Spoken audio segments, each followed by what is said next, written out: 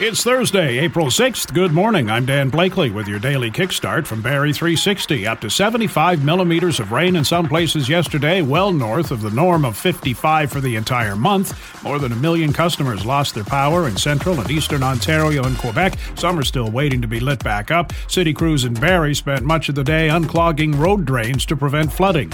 Busy day expected at grocery stores. Most of them will be closed tomorrow and Sunday for the Easter weekend, along with other major retailers. There will be no transit service in Barrie and the rest of the county tomorrow, except for GO, which will be on a Sunday schedule. No garbage collection in Barrie and Orillia. That'll happen on Saturday. Our usual list of what's open and closed is at Barrie360.com.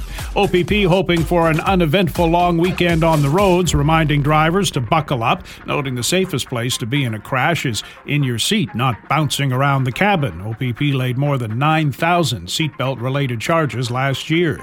Been 50 years since the Mariposa Skating Club took the ice. Doug Lee, the mastermind, coaching the likes of local skaters Brian Orser, Jennifer Robinson, and Britain's Stephen Cousins. I never thought that we ever lost. No matter what the medal was, I always felt we won because we did the best we could on that day and we were prepared as much as possible.